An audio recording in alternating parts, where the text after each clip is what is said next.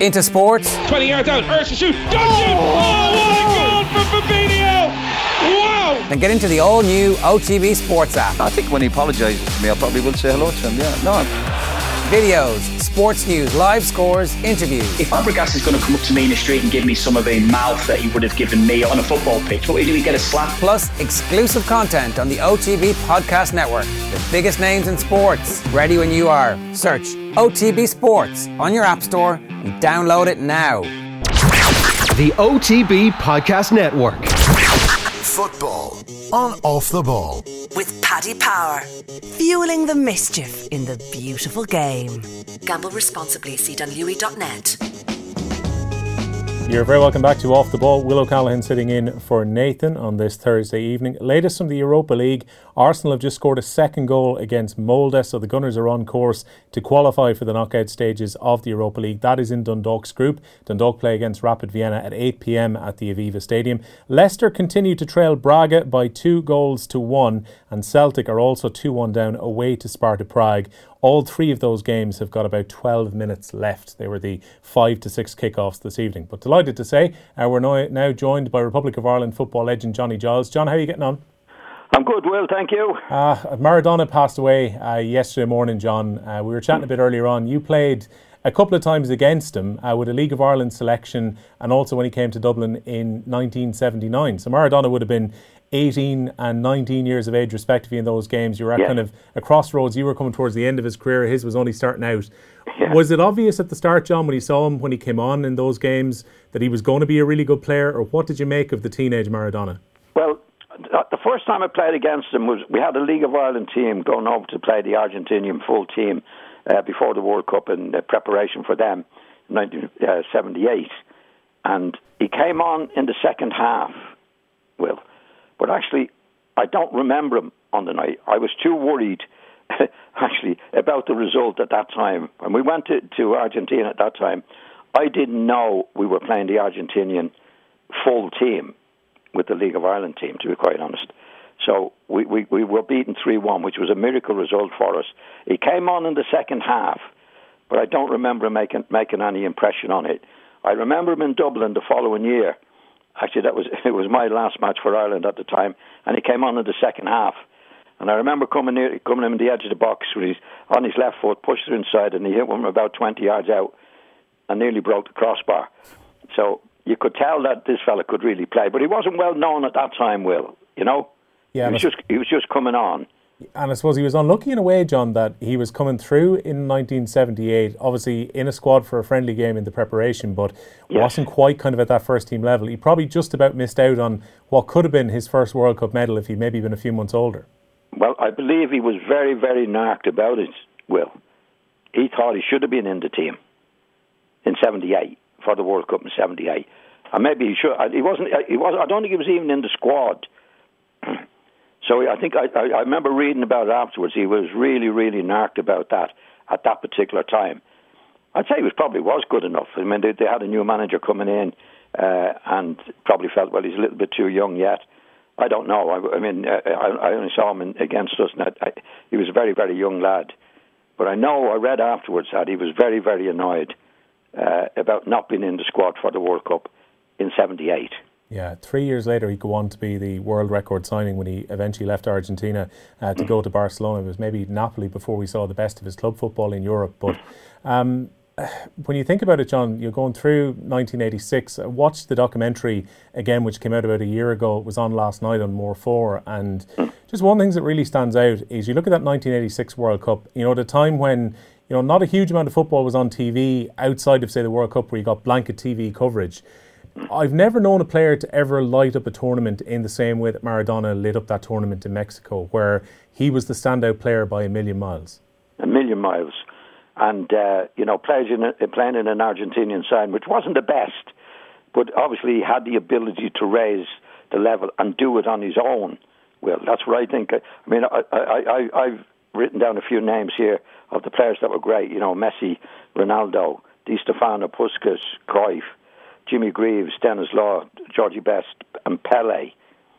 And I would say, looking at them all and having seen them all and played against most of them all, I'd say he was probably the best of them, Will. And the reason I'm saying that is that, there's a thing in football I've always said on your program, you're only as good as the players around you. But he actually played in a team in Naples and in Argentina that weren't that good. But he was like, Pele was great at what he did. So was Messi, Ronaldo. But this fella could actually dribble the ball from a distance from goal better than any. In other words, he could do it on his own. Like Pele, for example, needed people. He was a great finisher. So was Ronaldo. And they've had people to make the goals for him. This guy actually could do it on his own. And what epitomises him is the goal he scored. A lot of people, the football people, will remember him scoring the goal against England, where he got on the ball in his own half and ran through the whole defence. Now, I don't think any of the players that I mentioned, those great players, were capable of doing that on their own, And this guy could make it on his own. His balance, his dribbling, his speed, he's great. Obviously, put his colleagues through. Wasn't selfish, so that's why I would probably put him at the top of that list. Well, especially as well when it comes to that goal against England, John, special as it is, and everyone's been re-listening to the multiple brilliant commentaries of that goal in the quarter-final against England in '86. The magnificent thing is that he goes on in the next round in a semi-final against Belgium and scores a goal that probably would be far better remembered if it hadn't been for the England goal. But again, a weaving run and a fantastic finish at the end of it as well. It wasn't just a one-off goal. This was Maradona in '86 at the absolute peak of his powers. Oh, definitely. Definitely. I mean, he could score that goal, which would look easier, and maybe Messi and Ronaldo at their best could do that, and Pele at their best could do that. But I've never seen any of them do what he did against England and dribble from his own half into the penalty area, into past people and score. And he was capable of doing that. That's why I say, and I'm not being disrespectful, don't be disrespectful to Ronaldo and Di Stefano and even Pele. They needed people. They were strikers that needed people to lay it on for them. It might be a difficult one to get headers and all like that. But Maradona didn't need anybody. He could actually do it on his own. And I know I'm labouring the point a little bit, but I haven't seen anybody else do it. Messi is a great dribbler, and he can beat players. But I've never seen anybody do it from the distance out that Maradona could do it, either to score a goal on his own or to make a goal. And as you say, the two goals in those particular matches in the World Cup in '86 were exceptional. Particularly everybody remembers the goal against England. From his own half, dribbling in, going past the keep, everything. I've never seen Messi do that. I've never seen Pele do that, or any of the great players that I've spoken about before do what he was capable of doing. And I think that's how he raised the Napoli team the way he did. There weren't great players around him. You know what I mean, Will? Yeah. No, but he made them better because he could do it on an individual basis. He wasn't dependent on them in any way. Like Pele had to depend on people getting up the ball up to him, and Ronaldo the same.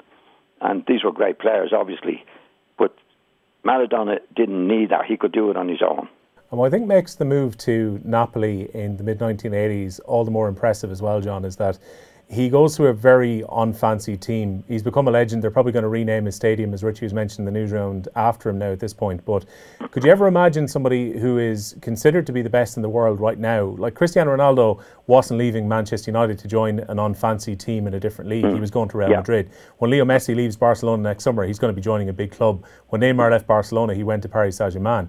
There's something quite unique about the idea of Maradona. This wonderful player who's a World Cup winner in 1986, going to a small team in Italy where Juventus are dominating things and then turning them into double winners of Serie A and winners of the old UEFA Cup, as it was called at the time. Yeah. There's something kind of special about the fact that he did that. He went to a team and transformed them. Oh, totally. That's what I say. I mean, I have great respect for Pele and the great players that I mentioned, Ronaldo. I don't think that the players I mentioned could have done what he did, right, at Naples, because Ronaldo, obviously, and Pele were great finishers particularly, but they depended on people getting the ball to them. Whereas when he went to Naples, he wasn't dependent on his teammates, who were average. He did it on his own and was capable of doing it on, dribbling from his own half, making goals, scoring goals. I don't think any of the players that I mentioned there, who were great, great players, could do what he do. That's what he did. That's why I would separate him from the best. And again, don't mean to be disrespectful anyway to the players that I mentioned, because they were all great players. But I don't think any of them could do individually what he could do. Yeah, and I think as well, John, there's two reasons people seem to love Maradona. Kind of those who grew up at a time when maybe 1986 was the time they started watching football. Understandably, he was the big star of that World Cup and everyone was interested in him as a result. But I think there's kind of two other sides to it. The fact he's such a flawed character, you know, given the issues that he had with cocaine and the ban that he copped afterwards, and the fact that he wasn't the kind of good boy, clean image footballer makes him more interesting maybe than some other footballers. And the other reason I think people love him, John, is that he plays the game in such a beautiful way that it's hard not to like a player who has that kind of natural skill. Yeah, well, I think what he's been honoured for, I think it's a 3-day break in Argentina, was for what he did as a footballer, Will. There's no doubt about that, because other aspects of his life off the pitch wouldn't have been as attractive to a lot of people as his attractiveness as a player. There's no doubt he had a lot of flaws. I think he admitted that himself. You know, he had a drugs problem. I think he had a drinks problem. You know, so he didn't have, after he finished playing football, a very attractive life. But luckily enough, people do remember him in Argentina and around the world for what he did as a footballer. And no matter what he did or had his faults off the pitch, the beauty that he brought to the game and to people watching him will never be forgotten. John, I'm sorry again for us to be talking about another of your former teammates that's passed away this week, but Maurice Setters, who, you know, has a great place in Irish football fans' hearts because of his time as number 2 to Jack Charlton during the fantastic adventures we had in the late 80s and early 90s. Maurice would have played alongside you, John, with Manchester United, you know, after the Busby Babes and everything that happened there. He would have been on your team in 1963 that won the FA Cup. Yes, he was. Yeah, I played with Maurice. I think Maurice came to Old Trafford around about 59-60, and I left in 63. So I played with Maurice for 3 years, including the FA Cup in 1963. Actually, that was my last competitive match for Manchester United at that particular time. But I played with Maurice. Maurice came from West Brom. And he was a tough player, Maurice, and he was extremely good in the air. Actually, in the cup final, he dropped into the back four alongside Bill Foulkes, and he wasn't particularly big fella, but he was very good in the air, good tackler, and he could get stuck in, Maurice. What do you think it was about Maurice's character that attracted Jack Charlton to bringing him in as an assistant then? I think Jack knew him from playing management in Sheffield Wednesday and that. I think that's where they got together. And obviously Jack saw something in Maurice that would be good for the camp. And obviously shared with Jack a very successful time. So I think his judgment was right there. Unfortunately, Maurice has had Alzheimer's for the last few years. I haven't seen him for a long time. But I know he wasn't well at all. Well, may he rest in peace. Sad to lose both him and Jack in such quick succession over the last few months. John's going to stay with us. When we come back after the break, we'll look forward to this weekend's football, including our live game on Off the Ball. That is a London derby between Chelsea and Spurs. Spurs sitting high at the top of the Premier League. And we'll have a look back at this week's Champions League as well after this break.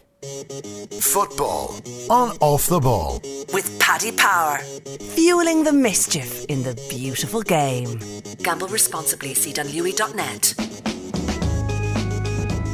Welcome back to Off the Ball on this Thursday evening. It is 4 wins, some 4 for Arsenal in the Europa League. They've won 3-0 away from home against Molde. Celtic have been hit for 4 in their game against Sparta Prague. The Czech side have won 4-1 against Neil Lennon's side. And Leicester, deep in injury time, are 3-2 down against Braga. Dundalk, Rangers and Tottenham are in action in the next hour. John Giles is still here with us as well. And John, our live game on Off the Ball this coming Sunday, we've got first against third in the Premier League. It is Spurs against Chelsea. Jose Mourinho going back to his old stomping ground in Stamford Bridge. Spurs have been pretty impressive in the last few weeks. That fantastic 2-0 win against Man City last weekend. Do we start to see Spurs as realistic title contenders, John? Well, I think to be there or thereabouts, Will. I don't fancy them. Actually, I looked at Chelsea the other night. I think Chelsea are more impressive, actually, than Spurs. I think they've come on. They're not giving goals away. They're scoring goals. They look very, very good the other night in the Champions League match. And is it at home or away? Where are they? Chelsea would be at home, John. So it's Mourinho going back to Stamford Bridge. Yeah, well, I fancy Chelsea. I think Spurs have come on, but I think Chelsea have better players than, and I think he's tightened up the defence. Frank Lampard much better than they have been in the early part of the season. Yeah, pretty crucial. I think Thiago Silva be a good game, definitely. I was just thinking in terms of Mourinho as well, John. It's not that long ago, when Restart was coming around, and I appreciate that Son Heung-min was injured at the time and Harry Kane was injured, but as they were getting ready to go into that kind of lockdown period, Spurs were looking very shaky. Even getting into the Europa League looked like an achievement at the end of the season. But this year, since they've come back into the new season, Jose Mourinho's looked a bit more like the Jose Mourinho of old. Even kind of dispatching Pep Guardiola last weekend felt like Mourinho of a few years ago, when there was that feeling out there that maybe he was a busted flush and was finished as a top manager. Well, that happens in football. A few months ago he was a bum. He was old fashioned and he's gone past it and all the various things that you hear. But he's only there a year, Will. And it takes time. Like if you look at Klopp, I think Klopp was there 4 years before he really got it right. So it takes a bit of time. I think he has improved them. I think there's room for improvement from where he is, and he's. I don't think any manager loses their magic. Will they go to different clubs or they have few injuries? I mean, look at Guardiola now. I think Manchester City are way back from some of the other clubs this year. Now, only 2 or 3 years ago, he was top of the pile, but since then, Kompany's gone, David Silva's gone. Fernandinho is not playing like he did. Aguero is gone. So you have to replace those players, and it's very, very difficult to do so. So I don't think Pep Guardiola is any worse manager than he was 3 or 4 years ago. These are circumstances that come about. And I think Mourinho's like that. I don't think Mourinho has changed. He's gone to different clubs. There's different situations everywhere you go. He had a bad time at Manchester United.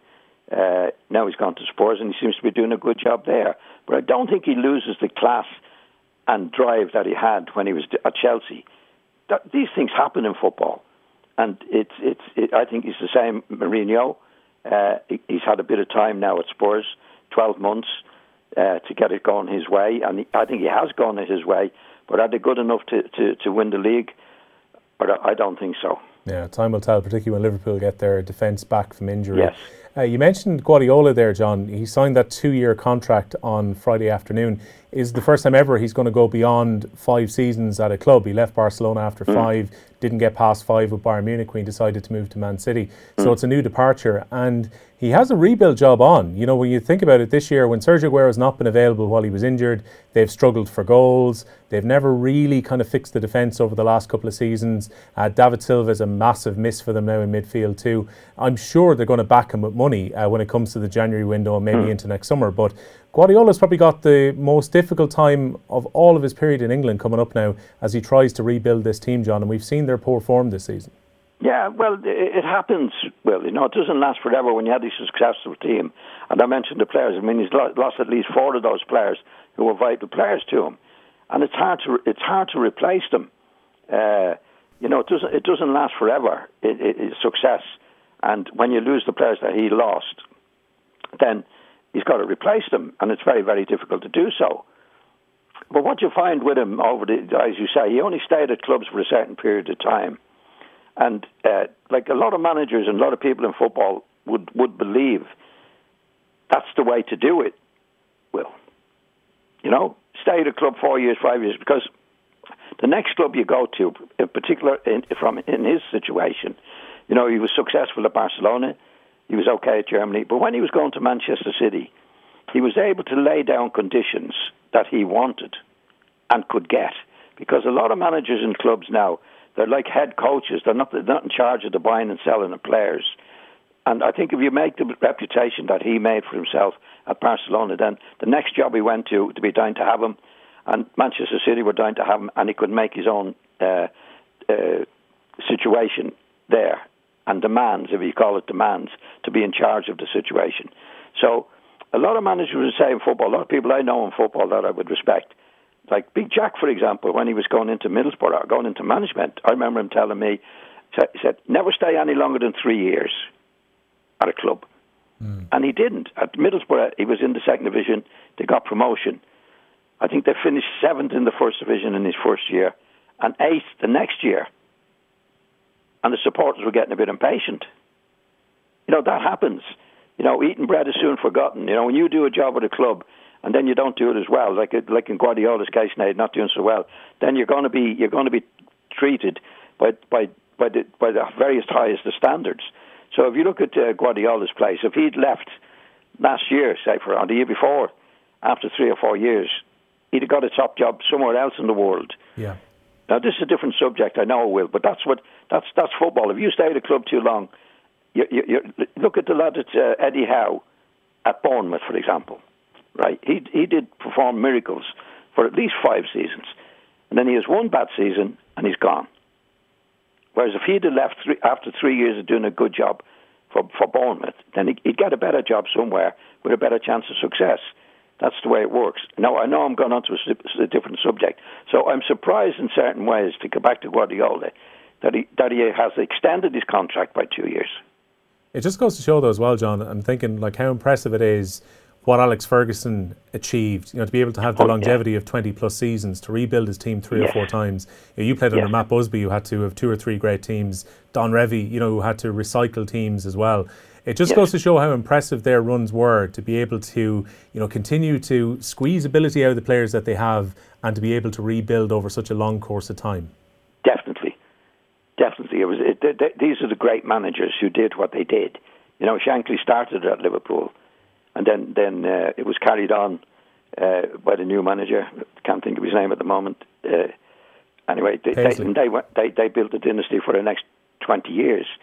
Now, Shankly started that. Building the foundations is sometimes the hardest part. Like when Shankly went to Liverpool, they were in the second division, and he built them to where he was. That when he left, he'd won 6 major trophies, 5 or 6 major trophies. For Bob Paisley to take over, and of course he did a great job from there. But the foundations had been made. In Alex Ferguson's case, if you go back, it took him 3 years and almost got the sack before he was able to start winning matches. And then he went on from there, which was remarkable to do what he did for about 20 years or 20 odd years. That's remarkable in management. But he changed the side quite a bit, as we know, which you have to do as you go along. Like in Guardiola's case, he got to the stage where he had to change the side, and so far he hasn't successfully replaced the people that won the trophies for him. Yeah, it's a big rebuild job that's on. It's a big rebuild job, definitely. John, definitely. Thanks a million for joining us on this Thursday for remembering Maradona and Morris particularly. We'll speak to you again next week. Yeah, thanks, Will. Thank you. All right, we're heading towards the news at 8 o'clock. Just before we go, a reminder of those results from the Europa League. Sparta Prague beating Celtic by 4-1. Leicester got a very late equaliser to draw 3-3, and a win for Arsenal away from home against Molde by 3-0. We'll be back just the far side of 8. Football on Off the Ball. With Paddy Power, fueling the mischief in the beautiful game. Gamble responsibly. See Dunlewy.net.